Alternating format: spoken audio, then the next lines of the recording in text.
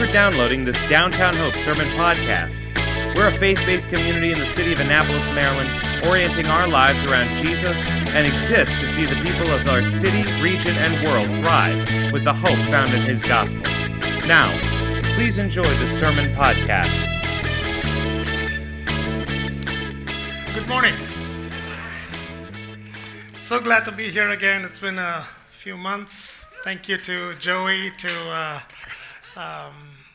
and the leadership for inviting me again here. After every sermon, I ask my family if they've learned anything new, whether it's information or maybe a moral lesson or spiritual lesson that they learned.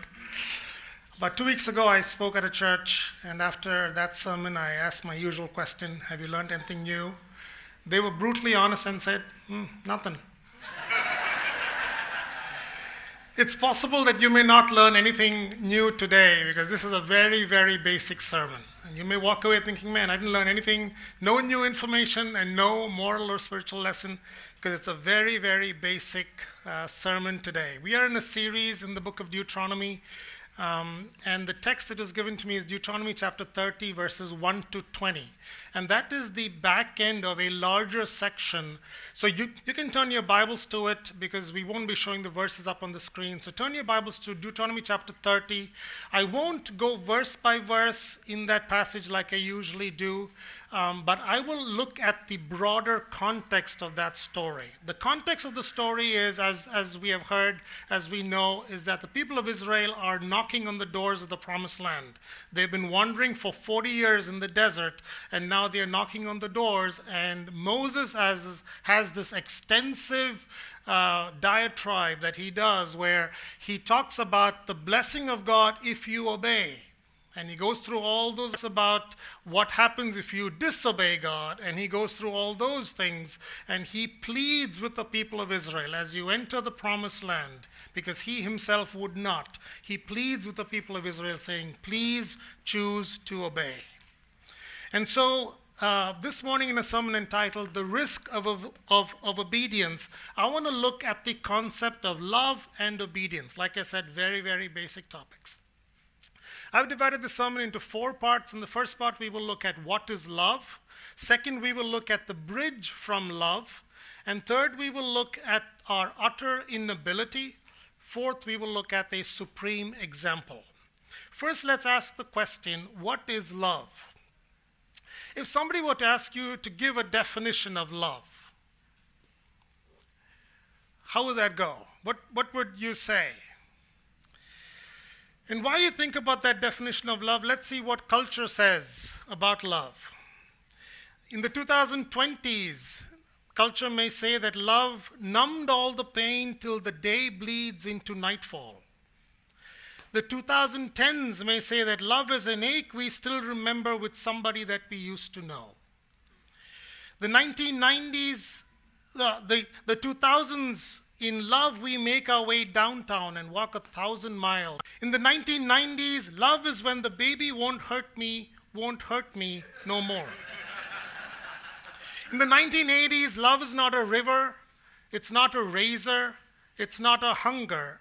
Instead, love is a flower, specifically a rose. In the 1970s, since we are living in a world of fools breaking us down, we need to know, how deep is your love? So, what is love? What is love? So, you've probably come in your mind with a definition for love. And it's very risky to give a definition for love because everybody has experienced it and everybody has love. So here, I'm going to take a risk and give a definition for love. I used a couple Bible dictionaries as my base, but here's my definition for love. It is an inner feeling of intense affection that defines relationships. It is an inner feeling of intense affection that defines relationship. Obviously, love, the words for love in the Bible have a noun and a verb to it. There is an action component to love, but it is essentially a feeling. If love is a feeling, how can I show it? And that brings us to the second part of the sermon, the bridge from love. Is there a bridge, love being a feeling to an action? And I asked this question last Saturday to myself, and I spent most of last Saturday trying to come up with an answer of, is there a bridge between love and action? If love is a feeling, what is a bridge between a feeling and an action? I suggest that the factor that connects love, the feeling, to an action is a promise. In biblical language, it's called a covenant. It is a promise that connects a love. Love goes through a promise and becomes an action. Love by its nature is covenantal.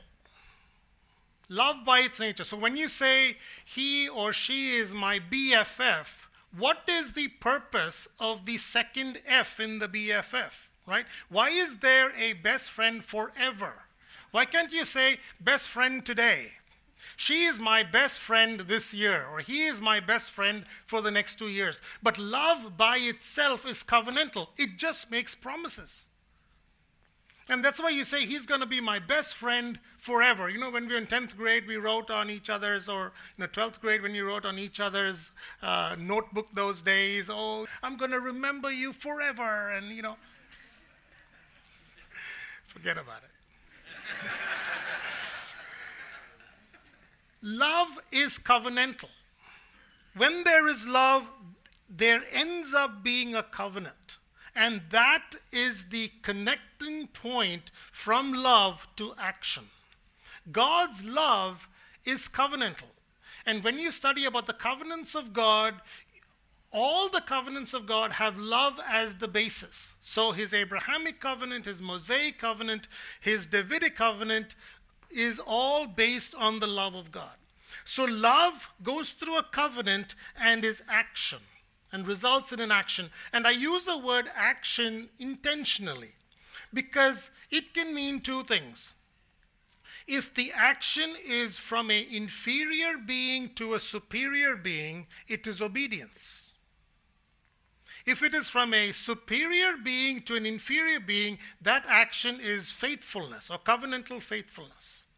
So that is what we see in the book of Deuteronomy. There is love, there is a covenant, and God has exhibited his covenant of grace and love to his people already. And when you read the book of Deuteronomy, there are numerous times where God says, you were slaves in Egypt. I have taken you out of slavery and out of Egypt by my outstretched hand, and I have brought you through the desert. And he says, in the desert, your shoes did not wear out and you were not hungry. And God is showing that he was love. He was exhibiting his love even though the people didn't know it. And now he asks from the inferior being to the superior being, he asks for obedience. Love is expressed through obedience, and God wants us to obey him. Turn your Bibles, if you will, to John chapter 14 and verse 23. John 14:23. Jesus replied, if anyone loves me, he will obey my teaching. If anyone loves me, he will obey my teaching. So then the question is, what is obedience? We know what love is. We know there's a promise, a covenant, and we have to obey. What is obedience? I refer to J.I. Packer's writing, and he says obedience is listening under authority and compliance with requests. Listening under authority and compliance with requests. So there's listening and compliance.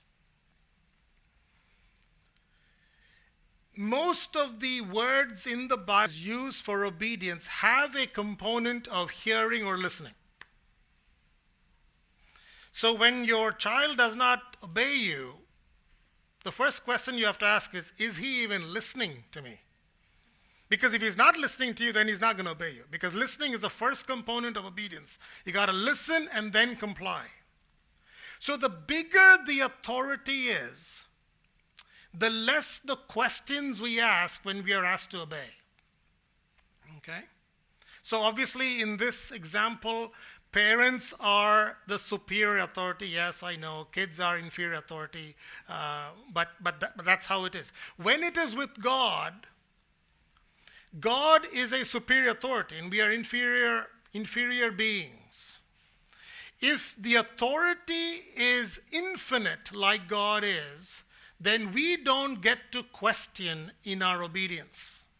We get to just obey. No questioning whatsoever. But we have an utter inability to love and to obey. The people of Israel were warned, don't disobey God, please obey God and you will have all these blessings.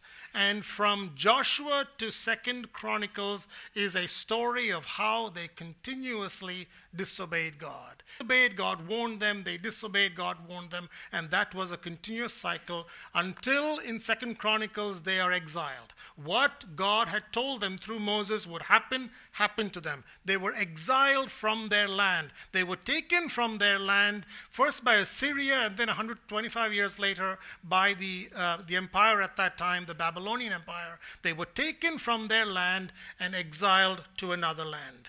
We are so wicked that we cannot bring ourselves to love or to obey God. And so in Jeremiah chapter 17 verse 9 it reads, "The heart is deceitful above all things and beyond cure.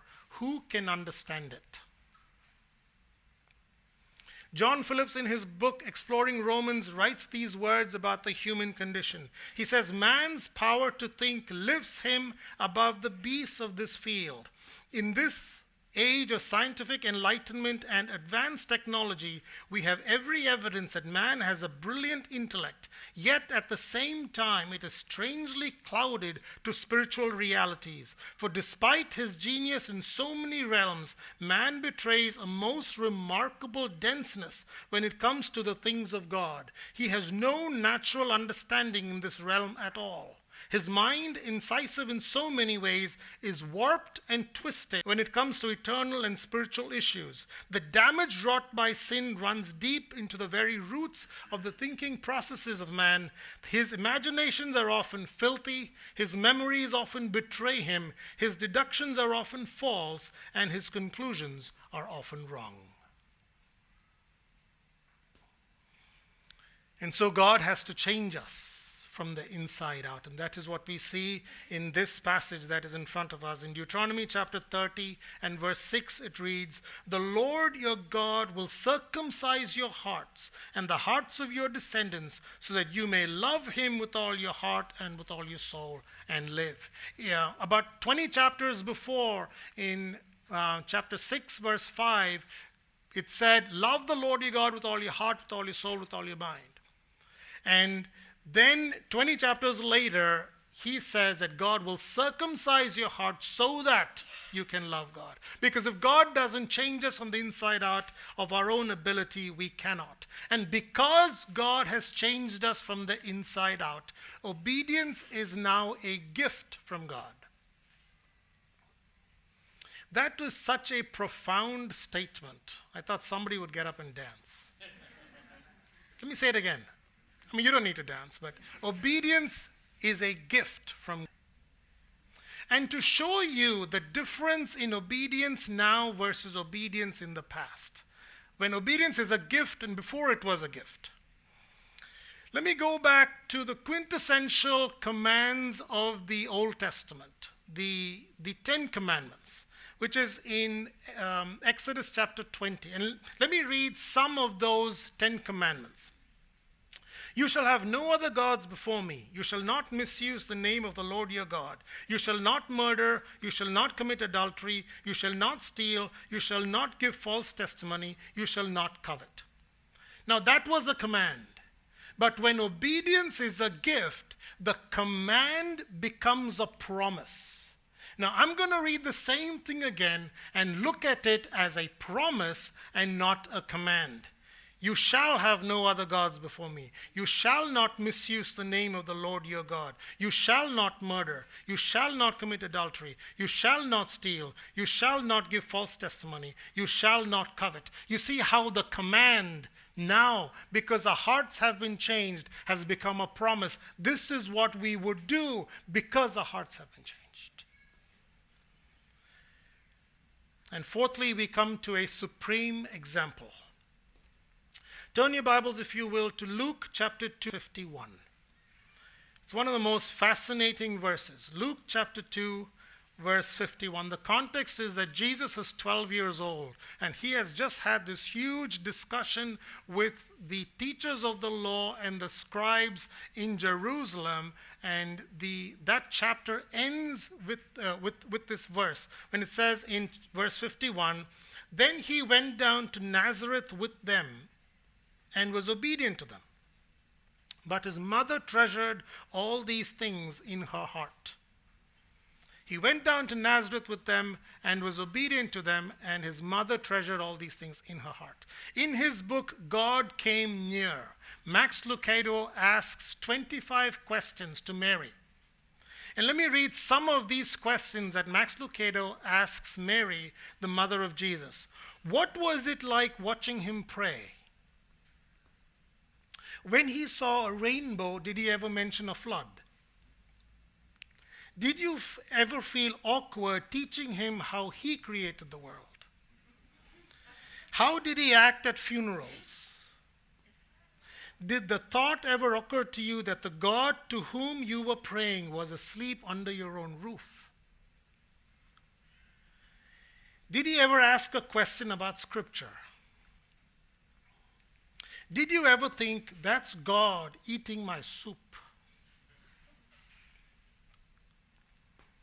You see, ladies and gentlemen, in spite of the omniscient, omnipotent Creator God living in the house of Mary and Joseph, he was obedient to them. He submitted to their authority.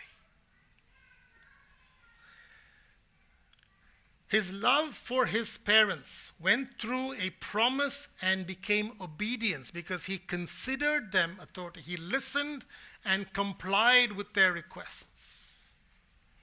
But obedience comes with risks, doesn't it? At what risk do you obey God? What risk would you have if you fully obeyed God? Let me point out some risks. Maybe if you fully obeyed God, you would have loss of some relationships and loss of some friendships. That's okay. If you have loss of friendships because you have a weird temperament and people don't want to hang out with you, that's on you. Let's not blame the Christian faith for that. But if your temperament is kind of along with people and you lose friendships or relationships because of your Christian faith, that's okay. That's a risk. It's worth the risk. Maybe if you obeyed God fully, you would have loss of job opportunities. Maybe you will never get a promotion because of your Christian faith. Maybe you won't get a status because of your Christian faith. That's okay. In fact, we think that, if God is with us, then I'm going to rise to the top of everything. I'm not sure that's true. Because if that's true, every world leader and every richest person and every CEO should be a born-again believer. That's not true. It's not like God is saying, well, here are the standards of the world. If you obey me, you will come up in the standards of the world. No. The standards of the world are opposite to the standard of God. So many times you may lose out on a promotion or a raise or anything because of your Christian faith. Be choosing to obey God. And that is a risk. That is a risk that we are all called to take because we are choosing to obey God. Maybe if you obey God, you will have a loss of some of your desires. The things that you want to do, you cannot do because you are obeying God. Let me present a first world problem. Maybe you cannot go on every vacation you want, just like Miss Smith and Mr. Jones go on vacation every year. You can't go. Maybe you can't get a new house. You can't get a new car. You can't get a renovation done because you are obeying God and using money that you have to give to the ministry. And as you do that, well, that's the risk.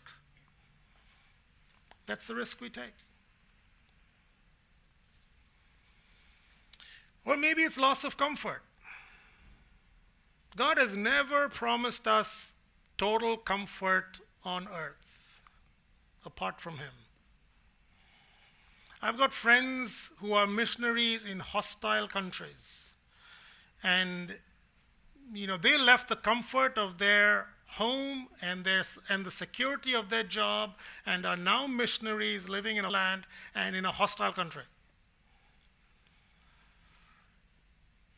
In many Eastern countries, you become a believer and obey God, you're expelled from your family. It's not a big deal here if you're expelled, it's what it is. But back in the East, it's a big deal. It's a big deal. There are many Middle Eastern countries where you become a believer and you obey God, you are expelled from your family and worse, tortured or killed. Last year, I spoke for a week in a country that I won't name. And there were a group of people there I spoke to. I came back, and about 6 months later, I found out that one of the brothers that was in that group was arrested in his home country.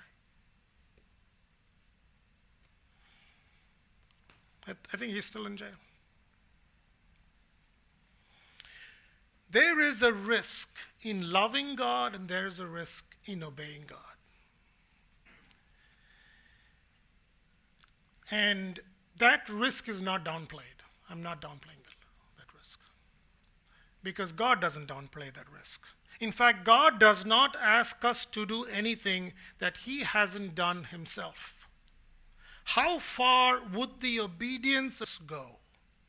Philippians chapter 2, verse 7 and 8 reads, "And being found in appearance as a man, He humbled Himself by becoming obedient to death, even death on a cross." For God to die itself is humiliating, but it would have been one thing if He died of old age. But to die in the worst way possible. His love for us is expressed through His covenant and His faithfulness to His covenant. And the cross perfectly unites the covenantal faithfulness that Jesus had toward us and the obedience that Jesus had toward His Father. And let me end with this story. There's a chance we haven't heard the name of Heather Penny. She was a 26-year-old rookie pilot who was at the Andrews Air Force Base, and she came from a family of pilots. And she was one of the very first American combat pilots, and she flew an F-16. But this time she was called for a very special assignment. It was September 11, 2001.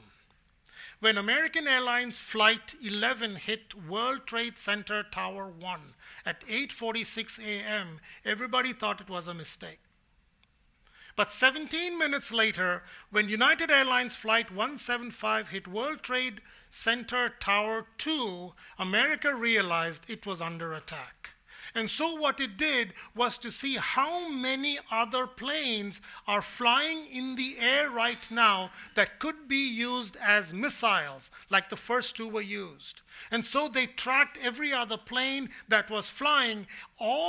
All the flights were accounted for except one. There was one plane, United Airlines Flight 93, that had taken off from Newark, New Jersey, and was flying towards San Francisco, California. And they could not get a response from it. You know why? Because that plane was hijacked.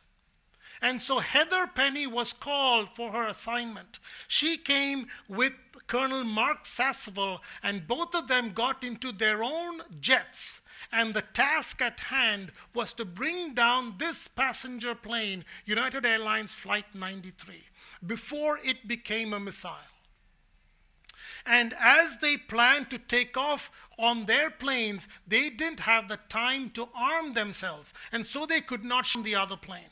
And so the plan was for Mark Sasseville to hit the cockpit region of the passenger plane, and she would hit the back end of the passenger plane and bring the whole thing crashing down.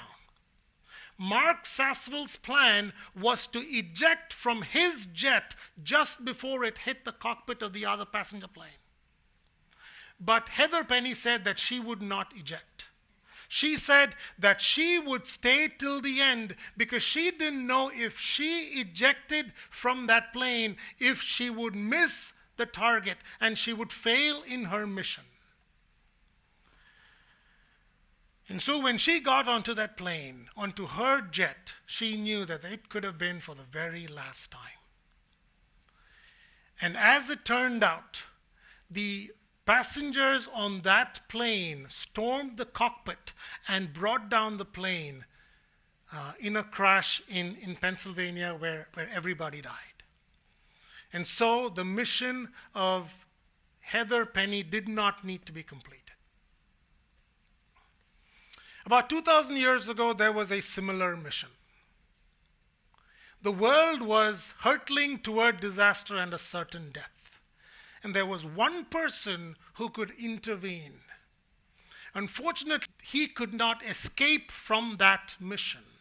And that mission had to be completed. So on a Roman cross, just outside the city of Jerusalem, Jesus died to save the world. I'm going to give the opportunity for two groups of people to respond to this sermon. Maybe there's somebody here who's never invited Jesus into your life, or somebody listening, whether now or later, who's never invited Jesus into your life. You've never had your heart changed to obey God. I'm going to invite you to make a commitment to follow Jesus. Or maybe there is somebody else here who has proclaimed love for God, but that love has not translated into obedience. It is still a feeling and it is just a proclamation. Maybe there's somebody here who does not want to obey God because of the risks. There is a risk in obedience. Jesus took that risk in obedience. We can close our eyes and let's pray. If there's anybody here who's never invited Jesus into your life, Jesus lived a perfect life. He died a sacrificial death on our behalf, and he rose up again on the third day. You can pray something like this. The prayer itself is not a magical formula, but if it's a prayer that you mean and it comes from the bottom of your heart, God will fulfill his promise. You can pray something like this. Dear Lord Jesus, I am a sinner, and my heart is deceitful above all things. I ask you to come into my life and change me and make me complete.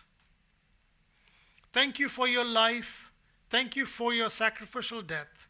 And thank you for your powerful resurrection.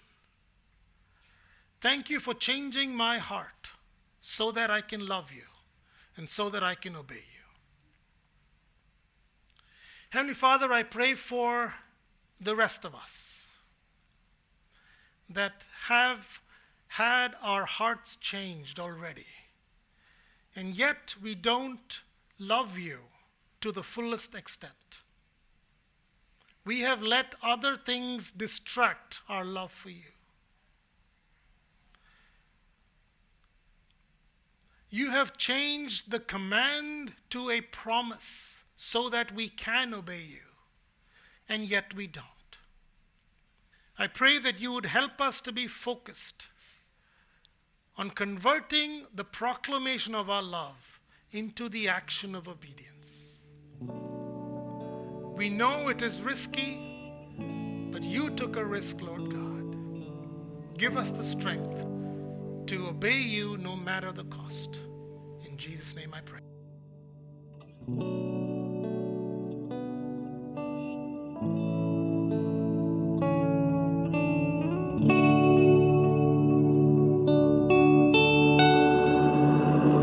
And reflecting the events of the past several days, a verse from the Psalms comes to mind to me. I consider the heavens, the work of thy fingers, the moon and the stars which thou hast ordained. What is man that thou art mindful of him?